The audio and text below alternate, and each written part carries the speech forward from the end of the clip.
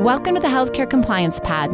My name is Susan Freed. I'm a healthcare attorney and your host. I understand how difficult compliance can be, especially for small providers, where oftentimes the compliance officer wears multiple hats.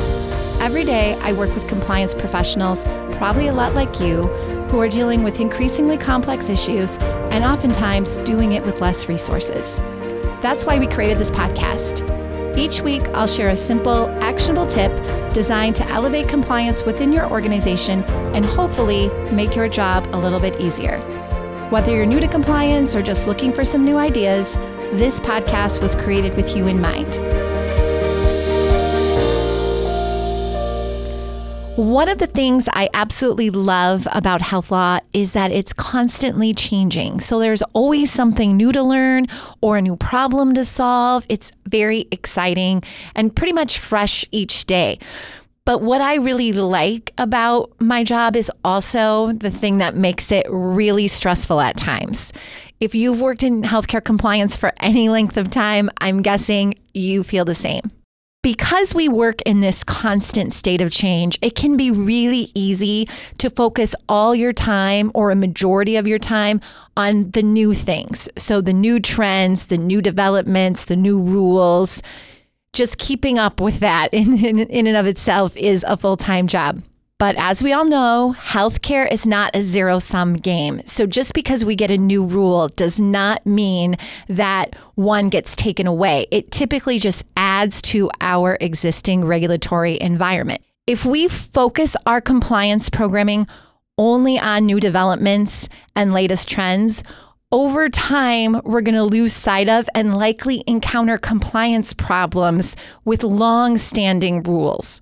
That's why successful compliance programs are constantly auditing and training and consistently changing the areas of focus to include not just new rules or billing updates, but areas that may not have changed for years, but still pose potential compliance risks. Today's topic is one of these old school issues, which may have dropped off your compliance radar, but should move up your priority list for 2024 because of current events. We're going to talk about drug samples or drug closets, as they're sometimes called. If you work in an outpatient setting, so a physician office, a rural health clinic, a hospital outpatient department, you probably know what I'm talking about. A drug closet is simply just that. It's a place, typically in an outpatient setting, where drug samples are stored. Drug samples are promotional tools that drug manufacturers use to get in front of prescribers. So they're just that. They are a small dosage of a prescription medication that a manufacturer, especially with new medications, will provide to prescribers at no charge for the prescriber then in turn to provide to their patients if they think it's a medication the patient would benefit from. I'm not here to tell you that drug samples are bad and you shouldn't be accepting or distributing them.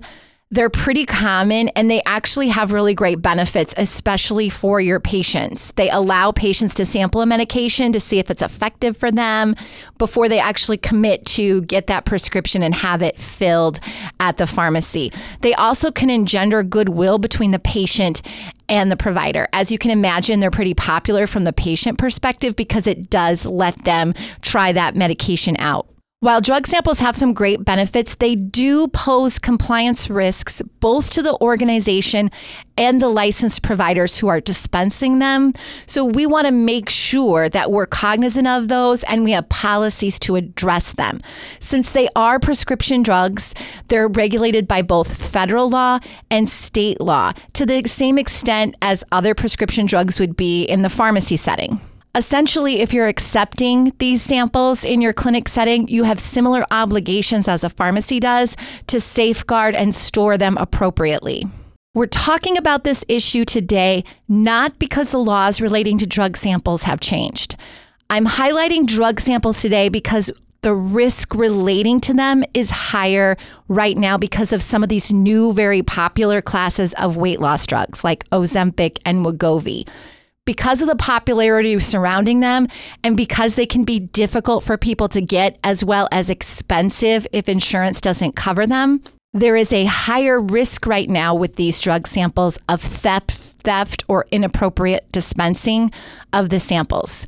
We saw a similar issue when Viagra first hit the market. That's why our tip this week is to make sure that you have appropriate policies and procedures in place if you accept drug samples that comply with federal and state laws, and that these policies and procedures are actually being followed in all areas in your organization where drug samples are accepted.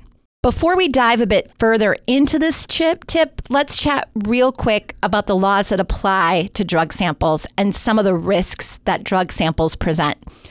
As prescription drugs, drug samples are regulated by both federal law, the FDA, and state law. Typically, that's going to be the State Board of Pharmacy. Federal law does allow drug manufacturers to provide free drug samples to providers for dispensing as long as they're appropriately labeled, and the drug manufacturer has to keep detailed records of how they're distributing drug samples and notify the FDA if there's any misappropriation of the drug samples. When a drug rep or a provider mishandles or dispenses drug samples inappropriately, they can face federal criminal charges or potentially civil charges. When Viagra was a relatively new medication, there were actually several individuals criminally prosecuted by the feds for their inappropriate dispensing of Viagra samples. State law is also relevant to this issue. Your state likely has rules that apply to storing, securing, and dispensing prescription drugs. They'll apply to these drug samples, and your providers who are dispensing these medications have to also comply with their licensing requirements. So, for example, it's not uncommon for there to be a licensing rule for physicians that obviously before prescribing or dispensing a prescription drug, they're conducting a medical examination. And the patients they're prescribing or providing the drug sample to are under that provider's care. Drug samples pose a variety of compliance risks your policy should be written to address. One of the big issues I've already alluded to that we're concerned about is obviously theft or misuse of the samples. So just by the nature of these samples and probably how they're making their way into your organization and the areas where they're stored likely makes them more susceptible to potential theft or misappropriation than if they're coming into and being stored in the pharmacy. They likely come from a variety of different drug reps, and if you have multiple locations, they could be coming to various physical locations within your organization, which might make them more difficult to track. When we've seen problems with drug samples and theft specifically, it's either been a situation where we didn't have a good handle as the organization on all the various people who were getting these samples from the drug rep, or the employees were just flat out doing something inappropriate, like taking the drug sample for their own use. We've also seen situations where a drug rep has inappropriately provided an employee with drug samples for their personal use. That's probably the biggest risk right now we're concerned about with these new popular class of weight loss drugs, is just simply that if people have the opportunity, they may take them for themselves, or patients may ask providers to do things that aren't appropriately, like dispense outside of having a medical exam, or provide drug samples repeatedly to the same patient, which is another risk your policy needs to address. That brings up a fraud and abuse issue, which, as you probably know, there's a federal law that prohibits patient inducements to Medicare, Medicaid, other federal government healthcare program beneficiaries. Providers aren't supposed to be giving these patients things of value that could entice them to receive further services from the provider. Repeatedly providing the same patient with the same drug sample rather than giving them a prescription that they have to fill and pay for on their own is going to implicate that federal fraud and abuse statute. Other risks that come up with drug samples: your prescribers have licensing risk if they dispense them inappropriately. Also, failing to properly store the medication can present risk to you. For example, if someone's not checking those samples for their expiration dates and pulling them out and destroying them once they're expired or recalled, we could get in a situation where we're giving patients expired medication or medication that's been recalled. Another risk is not storing them appropriately. So obviously prescription drugs come with manufacturer recommendations as to how they're stored. Some have to be stored according to a certain temperature or out of direct sunlight. Those are things you want to make sure when you are storing these samples that you take into account and consider and ensure there's someone that is accountable for making sure they're stored in accordance with the recommendations. Your drug sample policy needs to address all of these risks.